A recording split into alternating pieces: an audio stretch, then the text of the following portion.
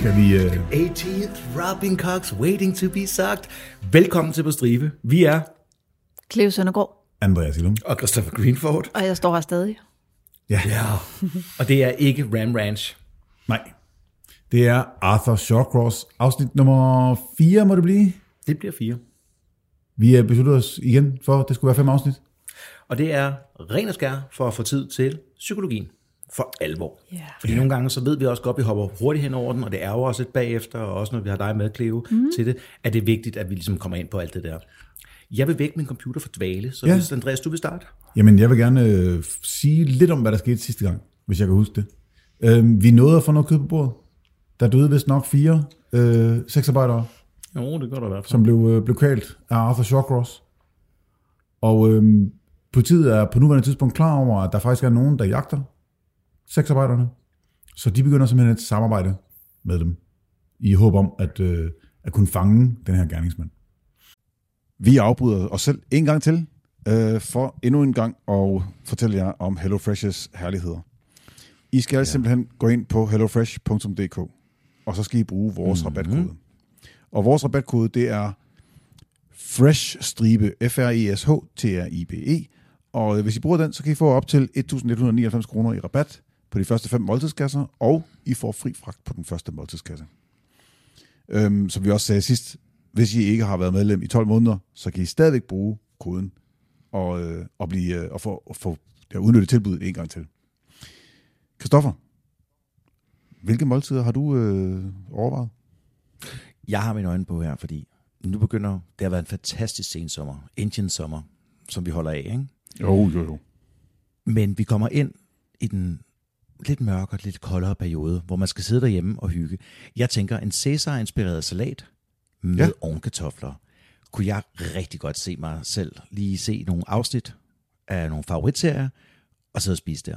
Ja, og den er jo også, den ligger jo lige op til vores næste emne, hvor, for det er en af de der, hvor det er under 650 kalorier. Hvor kalorierne er i fokus, ikke? Hvor kalorierne er i fokus, lige præcis, fordi vores næste emne er, Altså, det er jo næsten som 3 appelsiner om dagen, ikke? Det er næsten som 3 appelsiner om dagen. Der er i hvert fald fokus på sult. Er det ikke det, vi siger? Men der er aldrig fokus på sult, hvis du har et abonnement på HelloFresh. Hold kæft, du spytter dem simpelthen ud af ærmet. Det er jo helt crazy. I know. Vi har fået at vide, at vi ikke er så sjove længere, så vi er nødt til at gøre noget ved det, ikke? Så ind på hellofresh.dk, brug fresh-stribe, FRESH-TRIBE, alt sammen med småt, så får I rabatten, og så skal vi holde dem længere, eller skal vi bare vende tilbage til afsnittet? Vi skal bare sige, at lyt videre, det bliver vildt. Og vi har en af vores første helte, der bliver en del her, ikke? Ja. Det er jo Billy Barnes. Ja. Fordi han begynder at sætte det der sammen med, at det nok er en seriemorder. For han kan se, at der er altid de der 7, 8, 9 kvinder, der er forsvundet i det område, men nogle af dem, de har den samme MO, altså modus operandi. Ja. Og det er kvælningen. Og han siger, det er en eller anden, der er voldsom, og muligvis noget med Vietnam. Ja, fordi at offerne bliver dumpet ude i det fri, ja, men de bliver også dækket med en præsending, eller med et tæppe, eller med et eller andet, sådan at de ikke er helt så nemme at finde.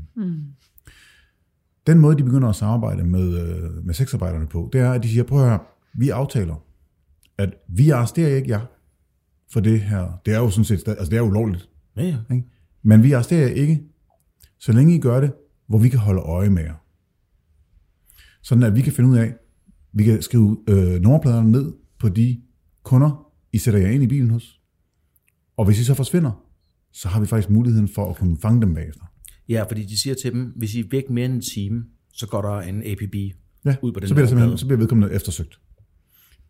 Det er jo det er en god idé. Altså, der er selvfølgelig nogen af de sexarbejderne, der synes, det er lidt stressende, at der sidder 2 mænd i en bil og kigger på, mens de har en kunde. Kunderne synes heller ikke, det er helt fantastisk. Nej, fordi ulempen for sexarbejderne er jo, at det kan skræmme kunderne væk. Ja.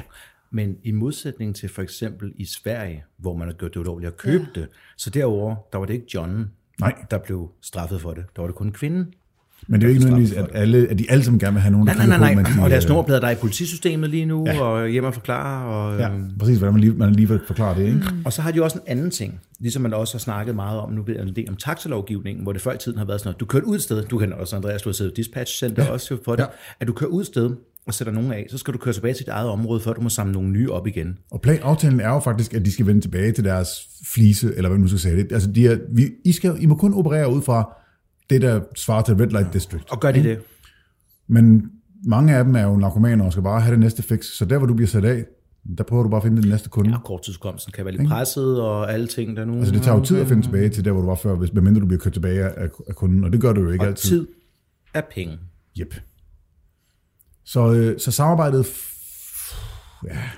Jeg tror, politiet tror, det er der, men det er der i virkeligheden ikke.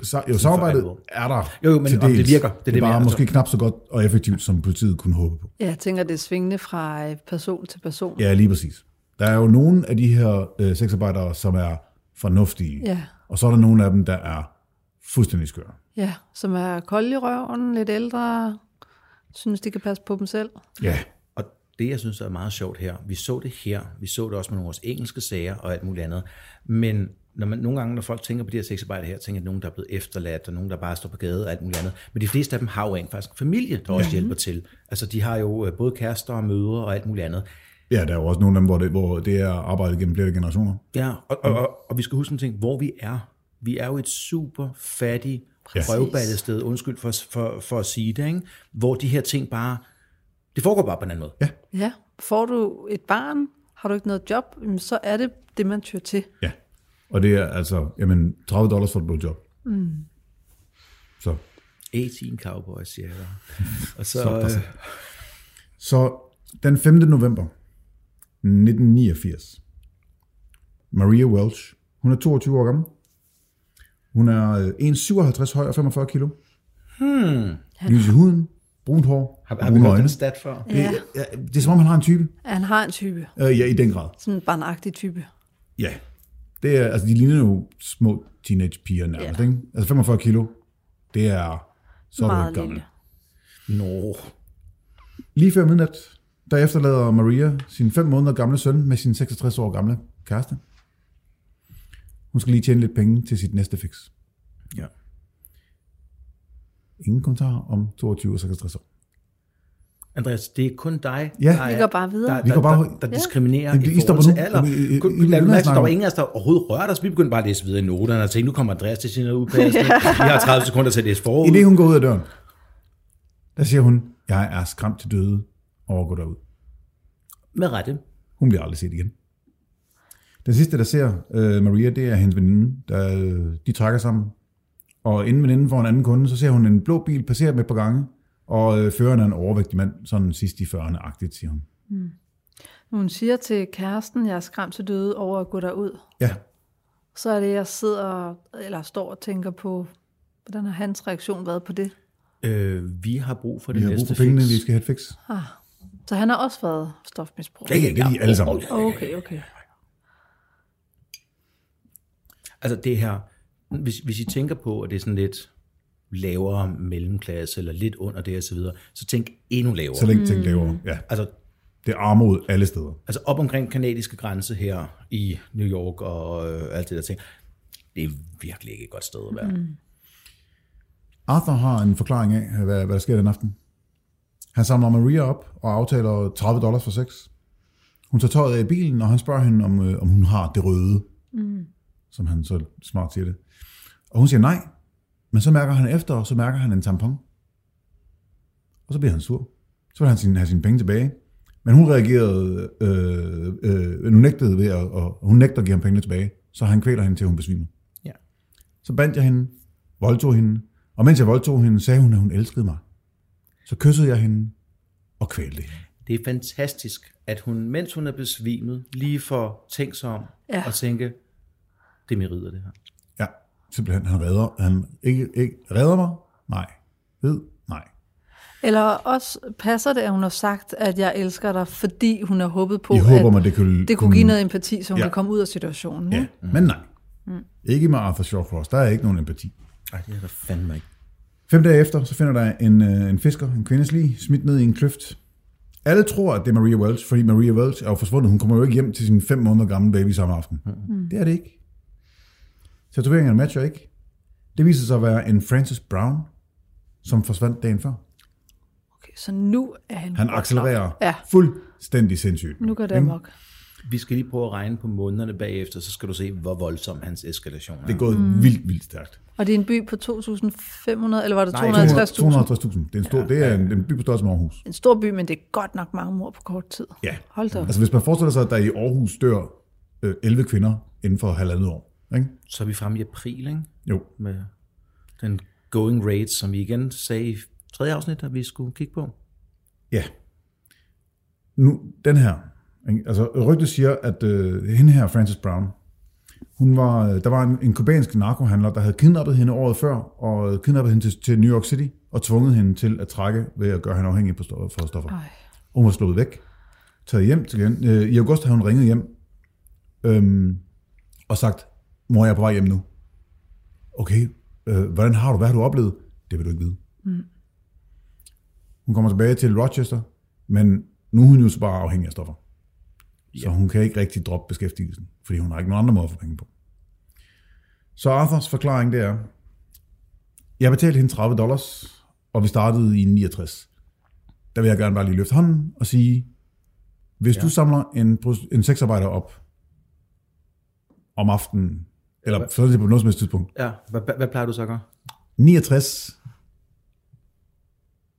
Nej vel? Nej, det er et tydeligt tegn på, at han romantiserer det og gør det pænere, end det er. Ja, ikke? Kan det også bare være, at han godt kan lide anden servering? Det er lige præcis. Sloppy seconds. Jeg siger ikke noget. Jeg får ikke nogen reaktion ud af mig. Det er bare en reaktion, det der stive blik. Ja, præcis. Hun deepthroater ham, og jeg lader mig rive med, som han siger.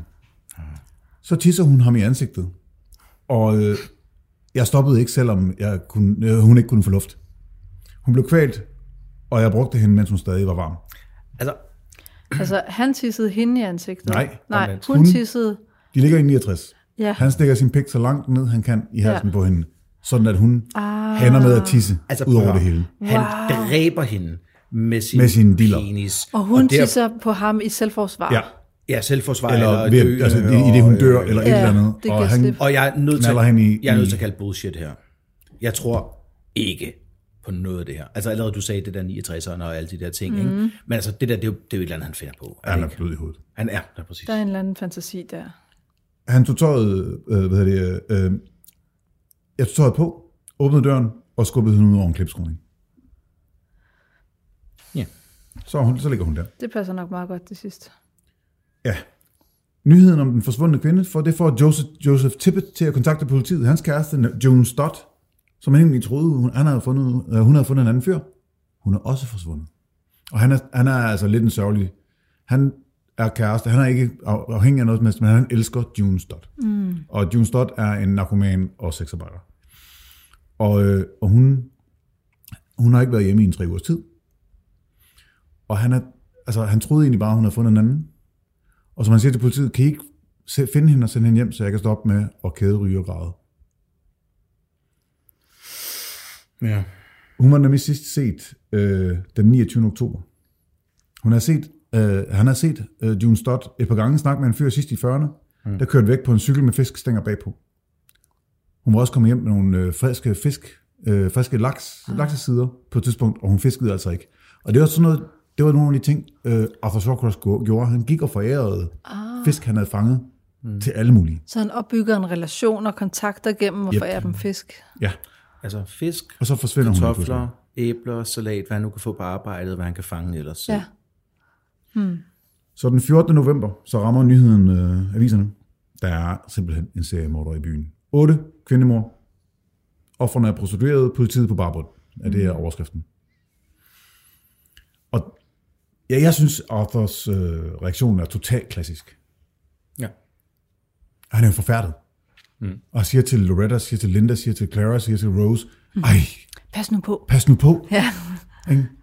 Der går en morder i blandt os. Altså. Det er det der med adskilt mentalisering. Han går sikkert også over til nogle prostituerede og advarer dem. Men det gør han nemlig. Ja. Han går nemlig og advarer dem alle sammen. Han går hen og spørger politiet, hvad så? Hvordan går det? Ja. Og hvad er det, de her psykopater seriemordere tit gør? De indsætter sig selv i opklaringen. Ja. Præcis. Fordi de håber, at politiet fortæller dem noget, de kan bruge til at blive bedre til at undslippe. Ja. Han plejer at gøre sådan og sådan. Okay. Nå, okay, så gør jeg i hvert fald ikke det næste gang. Nej, præcis. Og også for at finde ud af, hvor langt de er nået i efterforskningen, hvor tæt nettet er. Ja, lige præcis. Er de lige ved at fange mig nu, eller hvad? Så kommer der faktisk en af heltene i den her historie. Joanne Van Nostrand. Ja. Det er det fede navn. Hun er en gammel i gårde sexarbejder. 40 år og bedstemor på nuværende tidspunkt. Og hun er simpelthen bare en mega sej kælling. Hun tager ikke noget pis for nogen. Hun fortæller, at da nyhederne bliver kommet ud på gaden, så bliver gaderne simpelthen tømt for sexarbejdere. Men ikke hende. Hun arbejder stadigvæk.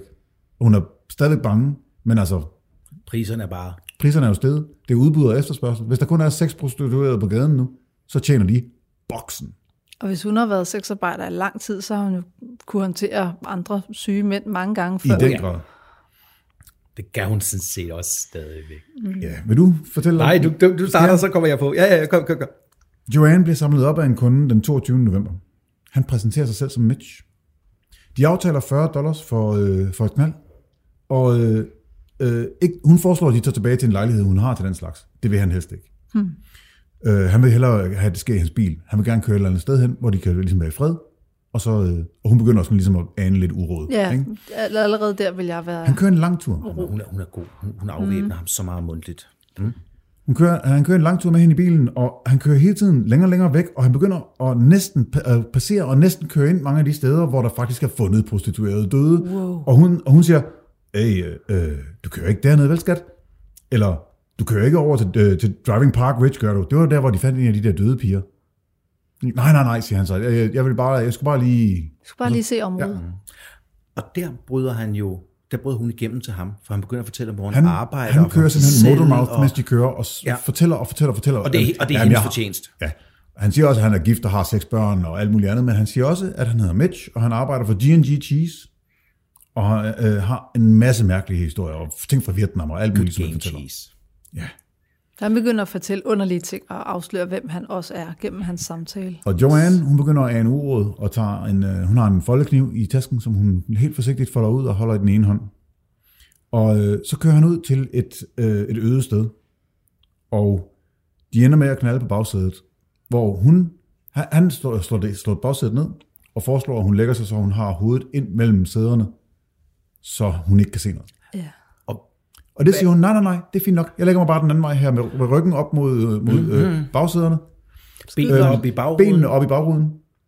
Ikke benene op, altså op over hovedet. Ja, på ham, hvis han sidder der om bagved. Og så folder hun hovedet ned mod hagen. Hvorfor? Så hun ikke kan blive kvalt. Yes. Og hun kalder det en Georgia Buck. Det var det, jeg skulle til at spørge, om du kunne huske, hvad det hedder. Det hedder en stilling, hun kalder en Georgia Buck. Er, at man tager hagen ned mod brystet, så de ikke kan få fat om halsen på dig. Okay. Og han bliver ved med at sige, jamen du vil ligge meget mere behageligt på den anden måde. Nej, jeg ligger fint sådan her. Nej, det er super behageligt.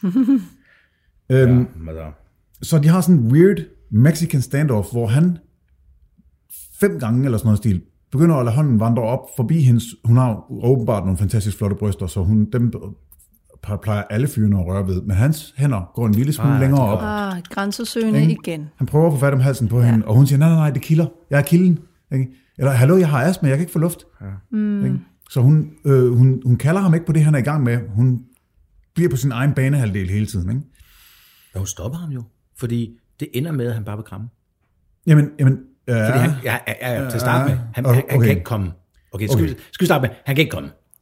Han hugger løs i 40 minutter. Hun kigger på sit ur på et tidspunkt og siger, okay, nu har han faktisk været i gang med at knalde mig i 40 minutter. Wow. Og det er ikke særlig sjovt. Og hun begynder at sige, prøv at høre her, jeg har faktisk gigt. Jeg er ikke vant til at have sex så meget. Hun siger, jeg er ikke vant til at have sex så meget. Det er klart, det begynder at gøre ondt der. Altså på den lede måde. Så altså, som jeg har skrevet... begge sider faktisk også. Som jeg har skrevet i mine noter. Han hugger løs i mere end 40 minutter med en haslap diller, mens hun prøver at få vejret i sin akavede stilling med en kniv i hånden. Romantikken er ikke død. Han, det ender med, at han gerne vil holde sig om. Og så siger han, du må gerne holde mig med begge arme. Og så siger han, det kan jeg ikke. Okay, hvorfor ikke det? Fordi jeg har en kniv i hånden. Hvorfor har du en kniv i hånden? Fordi der er en morder herude. Jeg siger ikke, det er dig, men jeg siger, det kan være hvem som helst. Jeg siger, jeg passer på mig selv. Okay. Men den køber han jo sådan set. Ja, fuldstændig. Og så siger han så, hvis du bare spiller død, så kommer jeg. Og så lukker hun øjnene sådan på klem, og lader som om hun er død, og så kommer han og får udløsning på 5 minutter. Så der har vi jo rent faktisk svaret på den der manglende hvorfor udløsning. det ikke virkede, ikke? Det er, hun bliver lidt bange. Han tænder på søstjerner. Ja. Men så har vi en god nyhed fra afsnit 1 af hende, Karen, eller afsnit 2. Ja. At hende Karen nok var død. Hun var nok død. Ja. En lille pige. Spoiler, det indrømmer han faktisk senere. Så hvis folk gerne vil sidde derude og have det lidt bedre med det, han dræbte hende først. Godt. Dagen efter, den 23. november, fordi hun bliver, Joanne Van Nostrand bliver bare sat af, og han spørger faktisk, må jeg ringe til dig? Han giver hende noget mad med hjem. Ja, det er bare det, du ringer alt det, du vil. Ja, jeg tager det måske ikke, men du ringer bare. Ikke? Altså, den 23. november, Thanksgiving, der finder man endnu et lig, og det er ved Turning Point Lake. Det er gemt under et slidt tæppe, og det kan ikke være Maria Welch, fordi tatoveringerne igen passer ikke. Liget var blevet flyttet efter døden, men sat op på knæ med ansigtet nedad, så det formodes, at liget er misbrugt, efter det er flyttet, som politiet siger. Ja. Liget er skåret op fra skridt til hals, som når man flår et dyr. Og altså foran. Ja. For at få indvold ud. Eller? For både over, fordi den her gang har han fjernet. Han har fjernet de ydre skamlæber, ikke? Jo. Nå. De er skåret af. Majora. Hvorfor? Det finder vi ud af. Ja, det lyder som om, han eskalerer i hans lyster. Så. Det viser sig, at det er June Stott. Som ham der kæderygeren, kæresten, gerne vil have fundet. Hun har så været forsvundet i en måneds tid, før hun blev fundet. Hun har åbenbart været hjemme hos Arthur flere gange, og han passer lidt på hende. Og han har en meget, meget mærkelig forklaring til det her mor. Han siger, at hun bad ham om at lære hende om sex. Nå, så han er helten. Hun siger, hun er jomfru. Ja, det skal han sige til sig selv. Og han skal lære hende, hvordan det der fungerer. Hun er 30 år gammel og sexarbejder. Så nu laver han et spillover, hvor han faktisk afslører noget af hans fantasiverden. Fordi det her, det handler om noget fantasi, tænker jeg. Altså, han bliver i hvert fald sur over, at hun ikke viser sig at være... han tror ikke på, hun er jomfru efter den måde, hun opfører sig på i hvert fald. Hun er bare en naturtalent. Ja, så lige pludselig så bliver hun sur og vil melde ham til politiet for voldtægt. Nej. Og så kvæler han hende. Ja. Og efterlader livet nedvandet. Så kommer han tilbage 2 dage efter med en kniv. Og skærer skamlæberne af hende og skærer hende op. Og spiser dem. Spiser skamlæberne? Spiser skamlæberne. Ja, okay. Og det er jo stadig en af de ting, man ikke ved 100%. Han skærer dem af, og han gør det med 3 eller 4 offer. Nu kan jeg ikke huske, hvor mange det var. 2. Er det kun de? Kun 2. 2? Yep. Nej, er det så hende her, hvor han prøver at skære hele vaginaen ud? Det er den næste. Cool. Fordi så er det dem der netop, han gør det med. Og han sidder og siger, jeg kørte i bilen og spiste dem. Så nu eskalerer hans kvindevrede, eller kvindehad, plus hans kannibal. Det er mere en fascination. Hans nekrofili går over til kannibalisme. Ja. Han har faktisk, det er jo en af grundene til, at vi bruger så mange afsnit på Shawcross, det er, han har paletten fuld. Han er fuldstændig uden hæmninger på det her tidspunkt. Ja. Altså, jeg tror på, at han gør det, for vi kommer tilbage til ham. Jeg kan lige skal sige, på et tidspunkt fortæller han også, at generelt den måde, han spiser kød på, er råt. Okay. For det kan han godt lide. Han er bare et rovdyr. Ja, han er nemlig bare et rovdyr. Du har fuldstændig ret, fordi det er det, han siger, da han forklarer det. I'm a predator. I'm a predator, ja. Det bliver han ved med at sige. Så han tager det her udtryk meget bogstaveligt. Så jeg tror på rent faktisk godt på, at han kunne have gjort det. Med den der lille mente, at han er en ikke engang lystløgner. Han er også en udspekuleret løgner. Han er jo ikke en lystløgner, fordi han er bare en løgner. Han er bare en løgner, ja. Jo. Politiet på det her tidspunkt får lavet en profil, som faktisk ikke er helt ved siden af. Hvid, midt i 30'erne, og mobber, altså en bully. Han er en bølle, ja. Og en besværlig ægtemand. Ja. Fokus på orden i hjemmet. Han har sikkert et dårligt forhold til sin mor og har en straffeattest. Han har mindreværdskomplekser over for kvinder og dårlig i sociale relationer. Han er ikke en, man lægger mærke til i det offentlige billede. Han er måske sikkerhedsvagt eller politibuff, altså sådan en, der følger politiet. Måske endda politibetjent. På trods af hans antisociale personlighed, er han i stand til at fake venskabelighed. Den er spot on. Den rammer fuldstændig plet. Det gør den nemlig. Det er godt nok et Men den rammer plet, samtidig med den er bred. Du har 250.000 mennesker, så vil jeg gætte på, at der er en forholdsvis stor brutto. Lige præcis. Mængde. Ikke? Ja, og der er jo også det her med, at han går i et med omgivelserne. Ikke? Præcis, så det gør endnu sværere at finde. Selvom der ikke er så mange, så er det stadig ham, du aldrig kigger på. Præcis. Ja, enig. Ja. Nu er vi i slut november, og Joanne Van Nostrand går på gaden igen, og så ser hun Mitch i hans lille blå Dodge Omni, kører forbi, og heldigvis så samler han ikke hende op.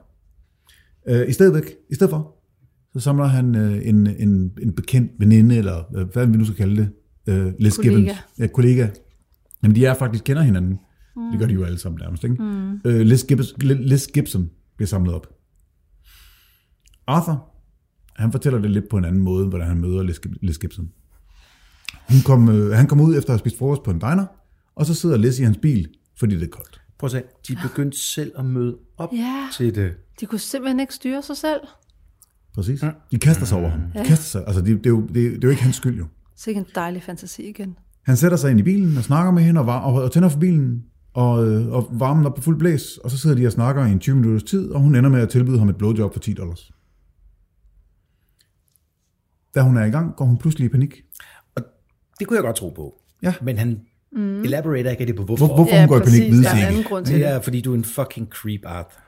Så hun begynder at rive ham i ansigtet og sparke omkring sig, og ender med at sparke gearstangen i stykker på bilen. Det skulle hun ikke have gjort. Nej, fordi så lægger han sig simpelthen oven på hende, til hun ikke slås mere og er død. Så 100 kilo oven på en 45 kilo. Ja. Hvis ansigtet er begravet i flæsk, så kan man ikke få vejret. Nej. Det er en stram hovedpude. Nej, stakkels kvinde. Ja. Han kører til nærliggende Wayne County og tager tøjet af hende og dumper hendes lig sådan en 100 meter ind i et skovområde. Og her ser vi eskalationen. Fordi noget af det første, der sker i den der eskalation, udover selvfølgelig, at de gør det kortere og kortere, det er, at de begynder at tro, at de får det der gudkompleks. Hvis de ikke er blevet taget nu, hvorfor skulle de sige nogen? Hvorfor skal så nogen som blive taget? De sløser mere og mere. 100 meter ind i skoven. Det er ingenting. Dumt. Og i et nærliggende county, så nu er det ikke bare, nu er det statspolitiet, der er indover. Nu er det ikke bare Rochester Police Department. Nu er det faktisk statspolitiet, der også laver en taskforce, der siger, jamen okay, men der var en seriemorder, som lige pludselig lavede til at brede sig. Nu bliver det alvor. Vi får jo en gammel kending fra FBI ind over sagen til allersidst. Det gør vi. Måske ikke ham, I lige tror, men hans højre hånd. Så kan I begynde at sidde og overveje, hvem det er. Ja. Joanne Van Nostrand, hun hører nyhederne om, at Les Gibson er blevet myrdet, fordi den 27. november, kun få dage efter, så finder man livet af Les Gibson. Ja. Da det rammer nyhederne, der får Joanne, hun får jo et chok af den anden verden. Så hun går til politiet med det samme og fortæller sin historie om Mitch. Men desværre så har Joanne på det tidspunkt været på coke i en 3-4 dage, og kan ikke huske stort set noget som helst af det, Mitch fortalte hende. Hun ved, at han kører en blå bil, og han hedder Mitch. Og han arbejdede på et eller andet, der rimede på B. Det er ikke meget at gå efter. Nej, det er ikke nok. Og så kommer endnu en gang der, hvor at alle vores kære seriemordere har mere end kattens liv og held. Ja, fordi Clara Neal er ude og køre i sin lille blå Dodge Omni, og så kører hun galt. Hun bliver simpelthen rear-endet af en pickup truck, og totalt skader bilen. Den dør bare. Og bare lige en reminder fra sidste afsnit, så er Clara hans affære, som han har ved siden af lige Rosa. Yes. Han er jo forlovet med Rose, og så har han sin kæreste, Clara Neal, ved siden af, som det er hende med de 10 børn og 13 børnebørn. Det er korrekt. Ja. Så hun går ud og køber en grå Chevrolet Celebrity, en gammel politicruiser, i stedet for sin lille Omni. Så nu går de rundt og leder efter en, der hedder Mitch, i en blå bil, og han kører i en grå Chevrolet i stedet for. Shit. Ja. Det er godt nok heldigt for ham. Ikke. Og virkelig forbandet. Hende her, Joanne Van Nostrand, hun får jo en kontakt, der hedder Lenny Borelli, som også er en af de her helte i den her historie, som faktisk jager Arthur Shawcross ubønhørligt. Ja. Og som den eneste på politistyrken faktisk tror på, hvad Joanne Van Nostrand siger. Joanne er tilbage på gaden og fortæller vidt og bredt om den her blå Dodge Omni og Mitch og alt det andet.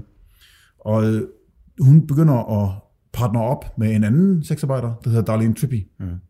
Så når de holder øje med hinanden, så man siger, okay. Genial, en narkoman hedder Trippy. Ja. Jeg er nødt til at sige det. Så man holder øje med hinanden og siger, nå okay, prøv, du tjekker lige, hvem det er, jeg kører med. Jeg tjekker lige, hvem det er, du kører med. Ikke? Og vi siger det til hinanden. Ikke? De holder øje med hinanden. Body-system, ligesom når man dykker. Det er fuldstændig det er som når man stort dykker. set. Altså, Gadehjørnet, havet. Same. Der er hajer over det hele. Jeg mener, de passer på hinanden. Jamen, altså, Poe, den he didn't even know it. Altså. Pludselig en dag, så er Trippy, hun er væk. Ingen ved, hvor hun er blevet af. Man skal høre det afsnit af Indsigt med Cleo, hvor Christoffer og Andreas bliver bange for hajer. Vi er bange for hajer. Ja. Det er ikke noget, vi bliver. Nej, det er... Joanne bliver faktisk så bange, efter at hendes veninde, Darlene Trippy, er forsvundet, at hun simpelthen stopper med at trække på gaden, og går cold turkey, og kommer ud på den anden side. Hun er færdig med at være prostitueret sexarbejder. Hun er færdig med at være narkoman. Hun vil bare, altså hun er godt klar over, det er mig næste gang. Vi er altså ikke mange tilbage på gaden nu. Der er 4 sexarbejdere tilbage i hele Rochester. Resten er blevet slået ihjel eller er stoppet. Og en af de 4, det er en trans. Ja. Faktisk. Arthur, han fortæller, at han samlede Trippy op på Dewey Avenue og tog hende med ud bag et lagerhus et eller andet sted. Han kunne ikke få den op, så hun svinede ham til og kaldte ham bare en lille dreng. Og så kvalte han hende og efterlod hende. Men du skal lige huske, at politiet har jo fået et lead fra Joanne, ikke? Jo. Efter hun går cold turkey, så kommer hendes hukommelse tilbage. Og hun kommer til i tanke om, det var G&G Cheese. Det var der, han arbejdede. Og de opsøger G&G Cheese og spørger efter Mitch. Der er bare ikke nogen, der hedder Mitch, der arbejder på G&G Cheese. Og så i stedet for at tage, fordi så mange medarbejdere, det er halvstort, men så mange har de trods alt ikke. Nej. Hvis vi nu tog Joanne en tur rundt og kigge ved samlebåndet, ikke? Eller det gør de ikke. Billeder af medarbejderne. Et eller andet, det er altid taget billeder. Nej. Det bliver alt for nemt, det her. Ja. Så er vi ugen før juleaften, ikke, Andreas? Ja, lidt over midnat. Der er en Lieutenant James Bonnell og hans makker Tim Hickey, de er ude at køre. Og de kommer forbi den sejeste. Ja, June Cicero. June Cicero er simpelthen bare en hardcore kælling. Hun er så Andreas kold. bruger ordet kælling På den absolut mest positive måde. Du har sagt det nogle gange, så jeg var ligesom nødt til lige at... Jamen, hun er så fantastisk beskidt i kæften. Hun er en superkvinde. Ja, hun er en superkvinde. På den hardcore måde. Ja, fordi de her 2 politifolk, de kører op på siden af hende og siger, hey, hallo, det er minus 10 grader udenfor. Du har jeans og sneakers på. Det er lidt køligt. Gå dog hjem. Jeg kan godt lide nogle kunde eller 2 mere. Jamen, hvad er vi på? Hallo, der er en morder derude. Ikke? Ja, han kan bare komme. Fedt. Så skærer jeg ham et nyt røvhul. Altså, hun er ikke bange. Problemet er nogle gange, så skal man være bange, Andreas. Ja, fordi de kører, altså den der op til juleaften, den aften, hvor de ser hende. June Cicero, hun siger, jeg når en kunde til, og så går jeg hjem. Hun når ikke hjem. Hun dør den aften. De 2 politibetjente er de sidste, der snakker med hende, før hun dør. Så det er lige efter, de har advaret hende. Ja. Så er det tilfældigvis ham, der kommer. Ja, han er den næste, Ej, hvor er det forfærdeligt. Hun bliver samlet op kort efter af Shawcross, og han kvæler hende i sin bil, kører over et vandløb og smider hende ud over rækværket. Det tøj, han havde taget af hende, det afleverer han hos Røde Kors. Ja. Okay. Det lå i hans bil, hvad skulle han gøre med det? Ja, men det er fordi, vi kommer ind på, når vi snakker om psykologi, i næste afsnit, tror jeg det bliver. Hvorfor det der med tøjet er så vigtigt, fordi han har en ting omkring det med tøj. Ja. Noget, han de skal lægger gøre. det i en bunke, eller? De skal folde det pænt sammen og lægge det, og han kører sådan et kontrolspil. Ja. Næste dag, eller et par dage efter faktisk, det er i december måned nu, ikke? Jo. Så kører han forbi, og skærer hendes... Jamen, han tager en metalsav med. Ja, og så starter han fra ydersiden af hofterne, og prøver simpelthen at skære hele understillet af. Ja, lad os kalde det for at sige det pænt. Og men det lykkes ikke. Det lykkes ham ikke helt. Så han skærer bare hendes væggen ud. Og så, med en metalsav på frossen kød. Og så går han ind i bilen, og så er det stadigvæk the labias, han er interesseret i. Så dem ligger han i bilen, så varmeblæseren i bilen kan tømme dem op, så han kan spise dem. Jo. Min hjerne prøver stadigvæk at finde ud af, hvordan man skærer en vagina ud. Jamen det prøver han igennem knogler og det hele. Altså forestil dig, nu kan jeg prøve at vise her. Forestil dig sådan her. Herfra, ikke? Så skærer han op. Skærer han op I her. et V-viser? Ja, og så skærer han hen over her. Så han prøver simpelthen at skære en hel sektion ud af kroppen. Så han prøver at skære en trekant ud, Ja. som om han prøver at skære skære ud. Han skal sådan en kile ud præcis. af livmoderen. Ja, det hele. Altså, det hele. Ja, det med hele. livmor. livmor og æggestokke, det hele. Altså, han skærer muligvis noget af det over, men altså, det er jo en Og han knuser knoglerne igennem og alt muligt rundt om. Han prøver simpelthen at skære et helt stykke ud af det. Og det er jo helt over frossen, så det er jo faktisk, altså det er jo nemmere på det her tidspunkt at skære det over med en metalsave, end det vil være, uden at det var frossen. Og det sviner stort set ikke. Hey, win-win. Det bløder jo ikke, det sviner lidt i bilen bagefter. Det er jo meget sjovt, at det Linda Trippy, altså Linda Neal er jo med ude at køre på et tidspunkt, og der er blod bag i bilen, og hun siger, hvorfor?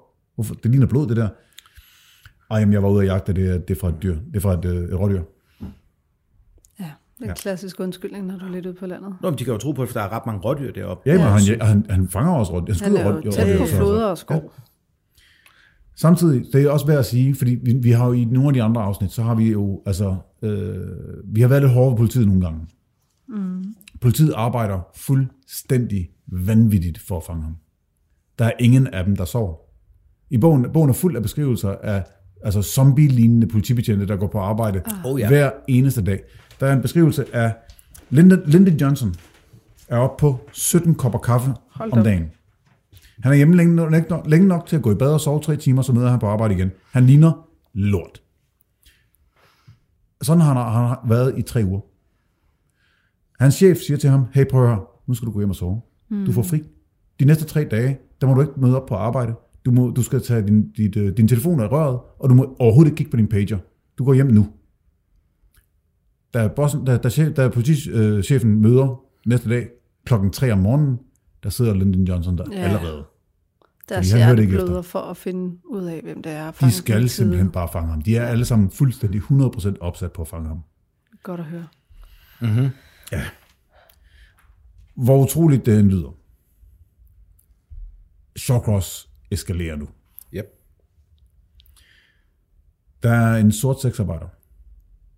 Altså ikke sort arbejde, men er mørk i huden. Sort. Det er som sort arbejde. Det er det. Nej, okay, vi går hurtigt videre. Hun stikker hovedet ind i hans bil.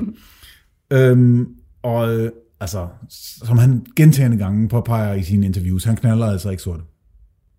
Som om, at det skulle være noget mindre godt, eller hvad? Ja. Så det er der, hans stolthed er? Det er der, han trækker grænsen. Og igen, ved at den hænge, og i næste afsnit kommer vi ind på det. Så, wow. Den nye fine Chevrolet Celebrity, den har elektriske vinduer. Så han kører vinduet op, så hendes hoved er fanget. Nej. Og så begynder han at køre. Nej. Og når hun så ikke rigtig kan følge med længere, så stopper han, trækker han ind i bilen og kvæler hende. Ja. Yeah. Ja, så nu er han bare en predator, der dræber for sjov skyld. Altså, ja, fordi så kører han ud til Northampton Park og dumper hendes lig. Ja. Og han påpeger flere gange i interviews, jeg knaldede hende ikke. Nej. Ja, det siger også noget om hans private logik, ikke? Jo. Jo. Det eneste problem med den historie, det er, at Felicia Stevens bukser, de bliver altså fundet et par dage før nytårsaften, og hendes ID er i lommen. Ja. Felicia Stevens, som hun hed. Og 50 meter længere væk, der ligger hendes støvler. Aha.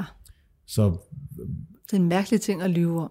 Ja. Dybt racistisk ting at lyve om. Vildt racistisk ting at lyve om. Altså, det er jo selvfølgelig måske ikke hans aller værste karaktertræk, men ja, endnu et frastødende karaktertræk med Arthur Shawcross. Ja. Det var en anden tid dengang. Godt. Ej, godt. Jeg var blevet født. Det vil sige, Andreas, vi var så teenager på det tidspunkt. Jeg var 13 år på det tidspunkt. Altså, så var jeg ikke helt teenager. Yay! De begynder simpelthen at flyve med helikopter over Northampton Park for at finde livet. Og omkring kl. 11.30 den 3. januar, piloten i helikopteren, han snakker om, at hey, skal vi ikke lige stoppe for frokost, der er snestorm, og det er svært at se. Og John McCaffrey, der sidder ved siden af ham, siger, prøv at høre, vi tager en lille sektion til, og så flyver vi hjem. Vi flyver langs rute 31, og så holder vi en pause. De når til et vandløb, der løber under rute 31. Og rute 31, det er en meget befærdet landevej med sådan noget commercial traffic, altså lastbiler og den slags ting ind i byen. Ikke? Neden for vandløbet, der ser McCaffrey noget, der kunne ligne Felicia. Sådan lige ned for enden af skrænten, ned fra broen, der går hen over det her vandløb. Og vigtigst af alt. Og på broen over vandet, der holder der en Chevy Celebrity. Den nye bil. Ja. Yes. Samtidig så kører der en tilfældig mand forbi over broen. Og ser, at den grå Chevy Celebrity parkeret ved broen med en politihelikopter flyvende i nærheden. Førerdøren står åben, og en mand står op ad døren med hånden på taget. Og det ser ud, som om han tisser eller et eller andet. Han har i hvert fald sin diller i hånden. Nej, det ser ud, som om han tisser, eller det han gør. Ja. Han har i hvert fald sin diller i hånden. Da politihelikopteren nærmer sig, så skynder manden sig og sætter sig ind i bilen og kører sin vej. Mm-hmm. Den her person, han ender faktisk med at vende rundt og tage nummerpladen. Fedt. Ja. Men politihelikopteren følger også efter bilen. Skide godt. Det er selvfølgelig Arthur Shawcross, der sidder i bilen. Yeah. Og han har altså stået på broen ovenover, der hvor han har smidt et lig ned. Han er simpelthen taget på færre skærning. Og onanerer. Nej. Han onanerer? Ja, det var det, jeg siger. Tisser eller hvad? Eller det, han nu gør. Okay. Ja. Han blev lige en tand mærkeligere. Ja. Yep. Og Arthur will provide. Ja. Arthur Shawcross kører til Claras arbejde. Stiller bilen og går ind til Clara. Hej skat. Jeg tænkte lige, jeg er måske i lidt problemer nu. Jeg skal lige have et alibi, eller hvad? Ja, nej, han siger faktisk bare, jeg stod ved en bro og tissede i en colaflaske, eller en Pepsi-flaske, og og nu kommer politiet efter mig. Han stod og tissede ud over, så så han, der kom en bil, og så for at være måttet, så begyndte han at tisse i en flaske, og han har flasken med, har han ikke? Jo. Han tropper op med sådan en tisflaske, for hun netop skal have sympati for ham, og de der ting. Og jeg siger, prøv, jeg ved det sgu ikke. Og mit problem er, jeg har ikke noget kørekort. Han har ikke haft kørekort siden 1970. Hvorfor? Han har sad i fængsel jo. Ja. Så han har ikke fornyet det, mens han sad i fængsel, og ikke fornyet det bagefter. Selvfølgelig ikke. Han er jo ligeglad og grænseløs. Så i første omgang, så interviewede de ham faktisk bare for at spørge om altså, hallo, han var jo i nærheden. Har du set noget? Ved du noget? Mm-hmm. Han er bare person of interest til at starte med, de mistænker ham ikke. Det er først, da de spørger, hvorfor har du ikke kørekort? Jamen, det er fordi, at jeg sad i fængsel. Sad du i fængsel? Hvad sad du i fængsel for? Det der manddrab. Så går alle alarmklokkerne i gang hos politiet. Nå, okay, så jeg troede, de spillede dumme for at lokke oplysninger ud af ham. Nej, okay. Fordi husk på, han blev rendt ud af 2-3 byer, og den by, han endte i her, der lå de værd med, altså prøveløsladelses og fængsel, de lå værd med at dele det med politiet, så de ikke fik læk fra politiet igen. Shit. Jo, fordi i deres øjne, der var han jo barn. Og der var ikke mere. Og den parole officer, og dem, der ved det, de ved ikke, at der er en masse mor i den her by. Nej, det følger de ikke med. Nej. Det skal de ikke gøre. De har jo dag ud af dagen folk, der kommer ud, der er prøveløsladt, og de skal, altså de... Ja. De hører jo ikke til i Rochester. Nej, det er jo travlt. Det viser sig, at livet, der ligger for enden af skrænten over den her bro, det er ikke Felicia Stevens. Det er June Cicero. Ja. Felicia Stevens bliver faktisk først fundet et par uger senere. Og det er jo også det, Ben igen siger med hans type og størrelse. Ikke? Altså selv tøjet, hvor de troede, det passede, det passer jo på dem alle sammen. Ja. De går brugt tøj sammen. Ja. Altså, samme størrelse tøj og samme type tøj, de her piger bruger.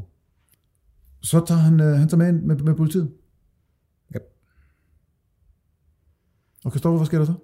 Hvad hedder det, hun? Clara? Fordi jeg kom til at skrive ind som Clara, tror jeg. Gerne. Nej, Clara har jeg også Clara. Ja, altså hun troede på det der, ikke? Men tingen er, at Art vil faktisk gerne tale med politiet.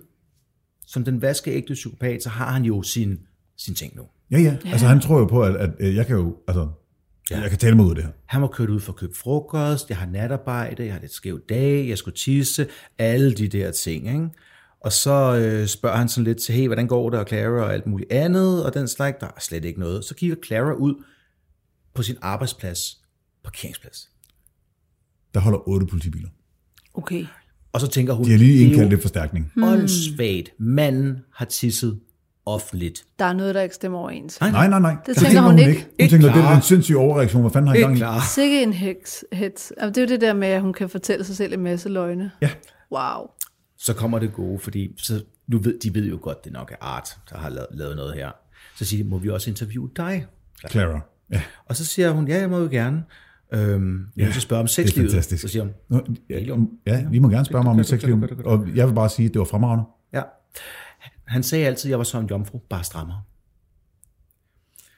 Og så sidder hende her, den par 60-årige. Hvordan var der noget specielt? Altså, arter på toppen, jeg er på bunden. Det er helt normalt. Han kan holde sig hård. Ja, men venstre testikel gjorde nogle gange lidt ondt. Fordi hun er levende. Præcis. Kommer han?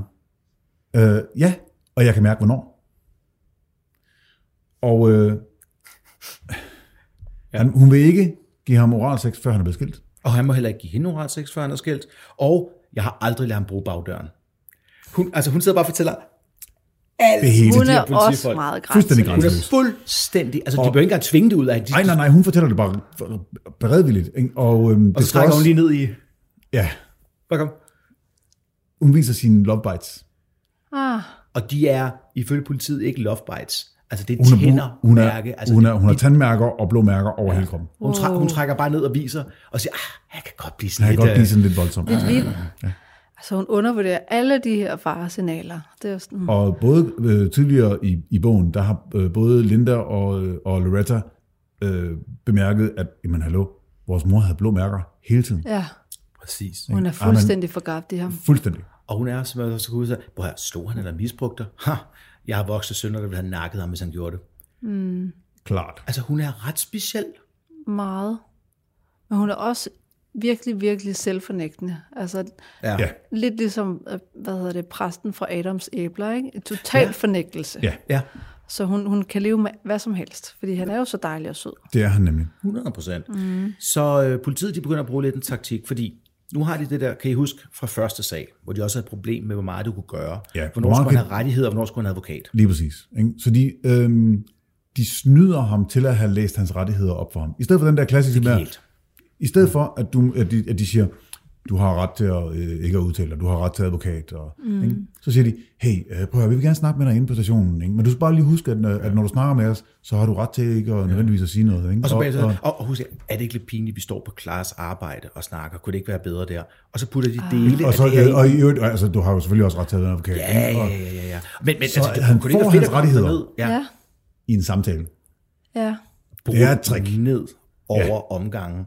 Så hvad giver det politiet af fordele? Det gør, at han ikke bliver nær så meget på vagt. Han opdager det ikke. Han går bare, men det er jo bare, vi snakker jo bare. Han lægger ikke mærke til den anholdelse. Ja. Det er smart. Så skal vi ikke bare tage ind på stationen og snakke? Det er sådan lidt, altså Claras arbejder, er det ikke bedre, hvis vi bare snakker ind på stationen? Ja. Du kan bare sætte dig ind. Du har ikke en håndjern på, bare sætte dig ind i bilen, vi kører. Og så, må vi godt tage din Chevy Celebrity med og kigge på den? Ja, fint. Okay, og du har også en lejlighed nede på Alexander-vejen og så videre. Hvis du lige giver os nøglerne, så kan du så give skriverne på, at vi også må det. Og hvad er hans svar på alt, hvad de spørger om? Jamen selvfølgelig. Ja, fordi han no problem. Lever no problem, siger jeg bare. Han lever med i hans egen løgn, som han selv tror på. Ja. Så derfor kan han blive narret på den måde. Hvor er det fedt. Skal vi hoppe tilbage til, nu laver vi lige et spring i stedet. Vi er tilbage ved livet. Det er June Cicero. Og Charles Saragusa og James Bennell er i gang med at undersøge. Ja. Og hvis I kan huske James fra tidligere, James Bonnell eller Bonnell, ja. Det var den sidste, der har set hende. Så da det går op for ham, at det er hende, så bliver han knækker en lille smule. Ikke? Han bliver ret ked af det. Hun er simpelthen frosset fast med hovedet ned i isen. Hun er skåret i begge sider af skridtet, ind til knoglen. Ja, det er hende, hvor han prøvede at skære det ud. Lige præcis. Ja. Og han tog det af og spiste det der, ikke? Nå, de er i gang med at kigge derude, men de går meget langsomt til værks, fordi de håber, samtidig med de er bange for, at det måske er hans dumping site. Ja. Derfor må de ikke ødelægge noget. Nej. Så de går centimeter frem ad gangen. Hvis vi hopper tilbage til stationen igen, der sidder resten af betjentene. Og de er i gang med at lave nice and nicer cop. Så det er så flot. Det er ikke bad guy, good guy. Fordi det virker ikke på Shawcross. Så lukker han. Så lukker han jo bare af og sidder og stiger ud i luften i timevis. Ja. Så de er simpelthen så flinke og rare, mens de er ved at kaste op i munden på sig selv. Så de skal have narret det ud af ham, uden at selv opdage det. Så og de laver også et andet godt trick. Normalt sidder han på den ene side, sidder de over for at snakke. De sætter på hver side af ham. Ja, fedt. Og så sidder de og kigger og snakker, og så hver gang den ene siger noget, så siger den, hey, skal du ikke have en kop kaffe mere? Ja. Er du sikker på, at du ikke skal tisse? Det er jo lang tid siden. Hey, hvor fisker du hen? Hvad er dine hobbyer? De simulerer venskab og giver ham opmærksomhed. Lige præcis. Men der er også et andet trick i det. Fordi hver gang han så eventuelt siger ja til kaffe, fordi han drikker rigtig meget kaffe også, det er deres eneste mulighed for at kommunikere med de andre betjente på stationen, som står og kigger ind, og de skal have tjekket nogle ting for. Så hver gang de henter kaffe til nogle af dem, så kan de kommunikere. Så kommunikerer de med dem udenfor, ikke? Mm. Og han fortæller historier fra Vietnam. Og, altså, vi skal lige starte med at sige, fordi de har svært ved at komme ind til ham. Ja. Så de tager Tony Gambion med ind. Ja, endnu en af de gode. Som har været på Jack og Karen-sagerne dengang. Nemlig. Så han vender tilbage igen. Han er jo statspoliti. Og de siger, du sætter dig ind bagved, og du siger ikke noget, du lytter bare. Og så sidder han med kropssprog og tegn og alt muligt andet til dem henover, som den ene kan se ud af øjenkrogen, om han tror på eller ej. Ja, om det er, bor ned i det passer ikke. Altså, så en levende løgndetektor, der kan mærke, hvornår der er noget mere at grave efter. Det var ham, der brugte timevis med ham i de første sager. Mm. Og så kommer der meget her i vores, som sagt, noter. Vi er ikke så scriptet, men vi har altid nogle noter. De er endnu mere fragmenterede, end det plejer. Og det er faktisk, fordi jeg har taget og skrevet det, som han siger det. For på det her tidspunkt, så begynder Arthurs hjerne enten at blive fragmenteret, eller han begynder at spille på det. Det skal vi snakke om senere. Ja. Men fortsæt, Andreas. Nej, du tager den. Okay, han taler om de gamle mor, men han taler dem ned. Han siger, Jack, jeg slog ham. Han var irriterende. Pigen, jeg dræbte ham. Det var nok min PTSD, men jeg ved ikke rigtig, hvorfor jeg voldtog ham, og du er også Claire, og du har Rose, og ved du om det? Ja, der er ikke noget problem. Det tror jeg nok. Og så bliver der så meget info, at en af betjentene, han leger sig også dum og siger, prøv at høre, jeg skulle ved at være gammel. Du skal lige hjælpe mig lidt her. Jeg er ikke lige med. Ja, hvad sker der? Når du nu gør det, det er jo ikke fordi, vi er i gang med at tage en statement, men er det okay, at jeg lige skriver nogle detaljer ned, for jeg har glemt dem 5 minutter? Mm. Og Art siger, no problem. No problem. Ja, hjælp mig lige lidt her. Ja.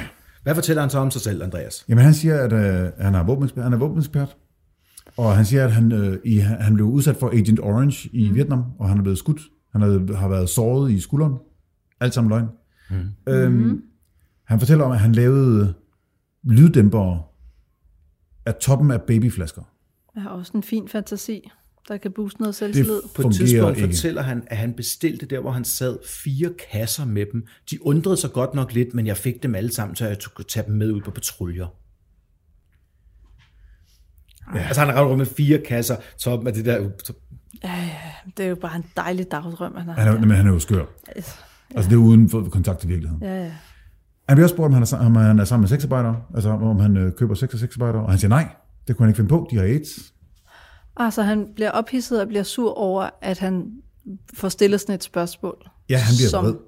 Og det er det, man skal være opmærksom på, når man så afhører, ikke? Fordi så er du ved at grave ind i en sandhed, når du overreagerer så meget. De spørger nemlig også om han havde sex med Karen Ann, og han bliver endnu mere vred. Ja, så eksploderer han. Mm. Og det er her, hvor politiet både gør det rigtigt og lidt forkert, som du selv er inde på. Jeg tror ikke, at de har haft evnerne mere, end hvad de gjorde her. Fordi det er helt sikkert, at de var bange for hans tavshed. Ja, de var bange for, at han kunne lave tavshed i årevis. Og hvad havde de så? Fordi det gode gamle var, hvis de finder ligene før, at han siger noget, så kan det være, at du kun kan binde ham til det som et manddrab, med ham til at tilstå og en deal. Du får ham bare ikke på first degree murder. Nej. Og der tænker folk, hvorfor ikke? Jamen, det er fordi, der stadig skal være beviser. Hvis han ikke har sagt noget, så skal du stadig have noget, der binder ham til stedet. Ja. Og der er ikke nogen fingeraftryk eller DNA eller noget som helst. De finder ingenting. Wow. Og det er igen, fordi han er der, hvor han er i Nordøst. Ja. Han skærer dem op, han bruger vandet, han bruger naturen, han bruger årstiden. Altså det er jo det, man kalder forensic countermeasures, som han laver hver gang. Han ved faktisk noget om, hvordan de undersøger det her, og han ødelægger det. Ja, han sletter sine spor. Og han er god til det.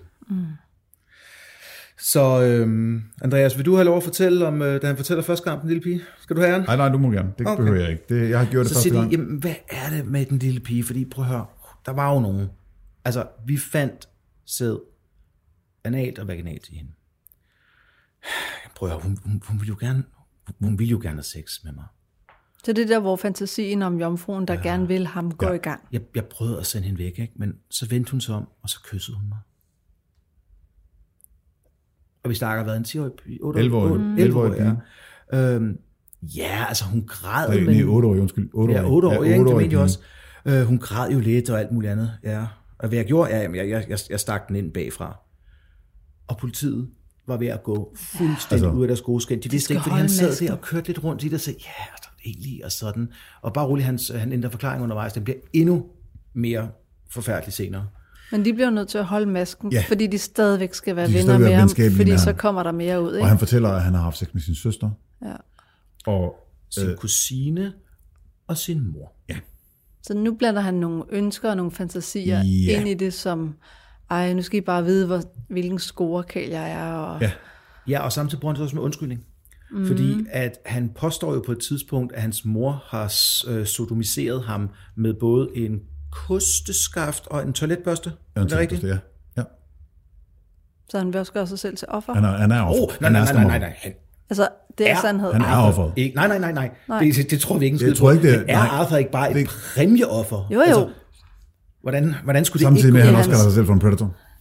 Ja, i hans egen verden. Og det er jo det der med de mange historier, ikke? Fordi at nogle gange er han en predator, nogle gange har han mærkelige, sjove fantasier, som han hygger sig med.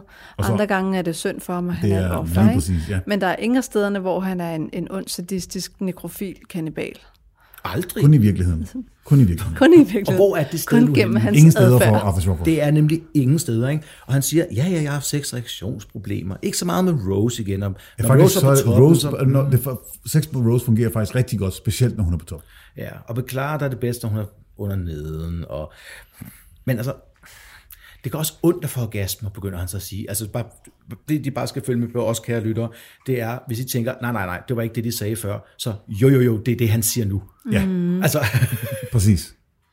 Og han beklager sig over, at alle dem, han har sex med, dem kører han simpelthen trætte. Ja, så han har også behov for at vise, hvilken sexgud han er. Ja. Vi kan prøve at spørge Joanne Van Nostrand, om hun synes, han var en sexgud, eller lige præcis. 40 minutter inden. Der, hvor vi har problemet nu her, det er jo, at politiet går jo stadig efter deres bøger. Ja. Og der er ikke nogen på det her tidspunkt i retspsykiatri og psykologi og politibøgerne, der siger, at man kan gå fra at være en pædofilmorder til at være en sexual predator imod sexarbejdere. Så der er rigtig mange på politistationen, der mener, at hvis de bare kan få en manddrab tilståelse ud af ham, så synes de bare, at de skal lukke sagen. Alternativt, så er det måske slet ikke ham. Så de linker ham ikke til sexarbejderne endnu? Nej, okay. Ikke dem alle sammen. De tænker, at han kan slå June Cicero ihjel. Det har han nok. Men ikke alle de andre. Så på trods af, at han siger sådan nogle langt ude ting? De har ingen beviser. De har heller ikke beviser. Nej. De har ingen beviser. Altså, der er selvfølgelig vores helte, tror jeg alle sammen, det er ham. Ja. Men den generelle stemning hos politiet er delt i 2 lejre. Og som vi var inde på tidligere, alle vil være med nu. Så der er føderalpolitiet, og der er 3 forskellige distrikter med forskellige ting, der kommer ind over, fordi nogen har slået ihjel et sted, nogen har fundet et sted, og så videre. Ja. Så det er jo bare, altså politigården er jo overrendt lige nu, og alle vil være en del af det her. Og de er faktisk, modsat vi har set flere gange før, de arbejder sammen. Det gør de nemlig. Der er ingen af dem, der siger, vi vil have den her. Vi vil være dem, der får æren for det her. De arbejder alle sammen. Ej, hvor godt. Det er faktisk en historie, hvor der ikke er nogen, der laver dårligt politiarbejde. De beskytterne borgerne. I den her omgang. Ja. Så sætter de sig ned, så de alle sammen er samlet. Og her der er det anklageren, Saragusa, han kommer og siger til dem, vi har en udfordring, og vi skal tage et valg. Hvis vi ikke har en probable cause, altså at sige, det er nok derfor, han har gjort det sådan her, det hænger sammen. Så skal vi enten lade ham gå nu, og håbe, vi kan finde noget mere, eller så skal vi tage ham på noget mindre, eller også så tredje mulighed, så skal vi knække ham.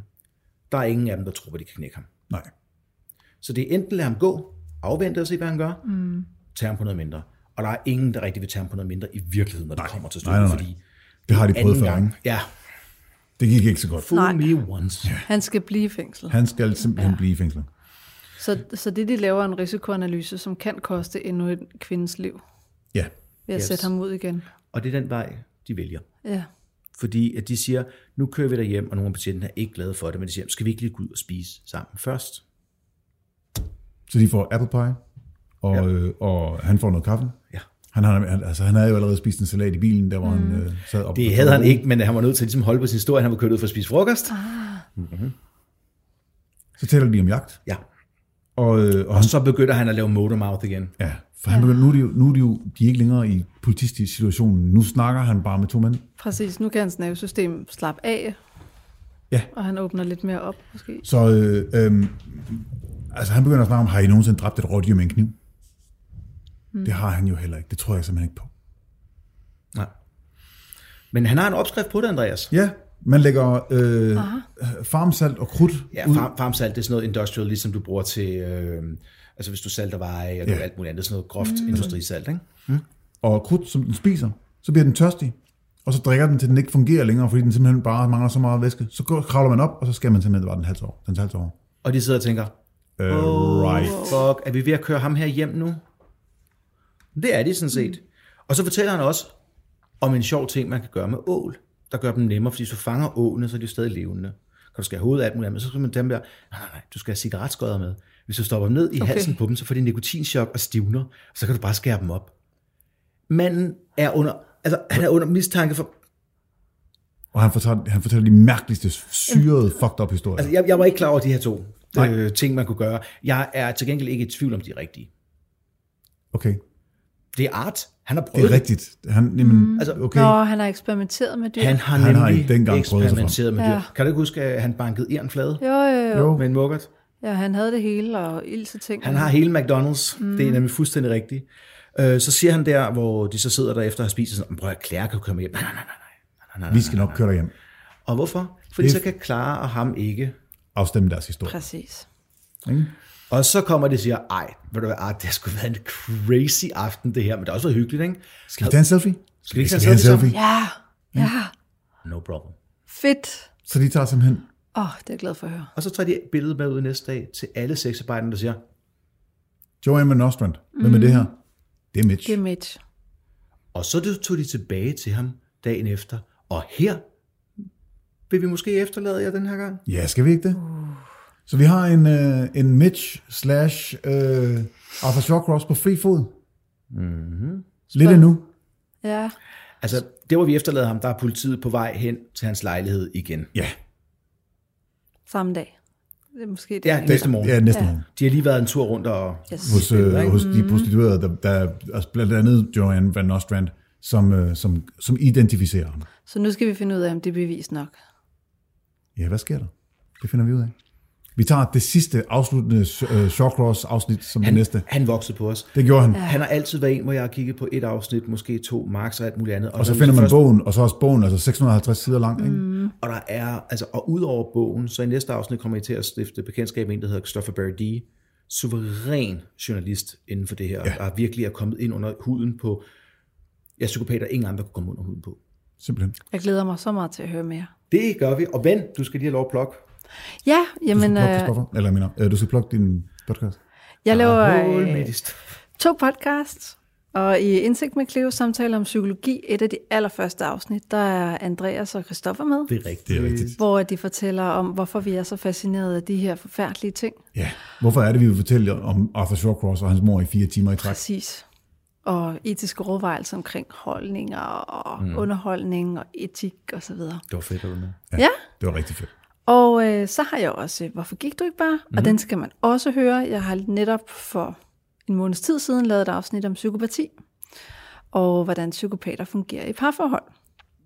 Så den kan jeg også anbefale. Og det er blevet pensum? Ja. Ja. Ej, må man godt sige det højt? Ja, det skal man. Altså, han er sin egen juice. Jamen, jeg har ikke spurgt hende, om det var okay at sige det højt, men jeg blev kontaktet af uddannelsesvejlederen på en del af politiets videreuddannelse, hvor den er blevet pensum i forhold til deres specialistuddannelse, i forhold til afhøring og voldssager, personfarlig kriminalitet. Det er så sejt. Mega sejt. Det er et af mine mål, så det er godt. Det er godt, jeg kan et stykke arbejde. Ja, præcis. Skal vi lave den hurtigt? Ja. Facebook, kom ind på Facebook. Ja. Vi lægger nogle gange billeder op. Vi har også en Instagram. Vi har også en Instagram-side, der lægger vi også nogle gange billeder op. Indimellem, det er mig, der gør det. Det gør Christoffer ikke. Nej, det gør jeg ikke. Det er så meget, jeg ikke gør, Andreas. Ja, det ved jeg godt. Trust me, I know. Hvad er det? Kysser ikke på første date. Anyways, det er en anden historie. Vi gjorde ikke. Vi bankede hovederne sammen. Det gjorde vi i hvert fald. Okay, undskyld. Ja. Instagram, Facebook. Hjelmen, nemlig rigtigt. Yes. Facebook, E-reolen. Instagram. Ja, vi skal lige... Det her, det er afsnit nummer 163 eller sådan noget stil. Helt vildt mange. Vi har på nuværende tidspunkt 90 afsnit på e-reolen /Mofibo /Podimo. Så hvis du hører de her afsnit på Podimo eller e-reolen eller Mofibo, så vid, at der ligger 60-70 afsnit til på standard podcast apps, det vil sige Apple Podcast eller Podcast Addict, hvis du har en Android-telefon. Ja, Hvis du hører det her afsnit på Podcast Addict eller Apple Podcast eller iTunes eller på Spotify, så vid det modsatte. Der ligger 90 afsnit på nuværende tidspunkt på e-reolen, så hvis altså vi har timevis. Og vigtigt, 2. april, krimimessen. Ja. Over i fængslet, 4:00. Yep, om lørdagen. Be there. Og oktober-november, der skal vi på live. Der skal vi have en live-turné. Ja. Vi glæder os. Og den kan vi ikke fortælle mere om, og vi har også allerede inviteret Cleo med her, så det skal nok blive rigtig, rigtig fedt at tage rundt. Perfekt. Så Andreas, du skal have lov at sige det i dag. Pas godt på jer selv.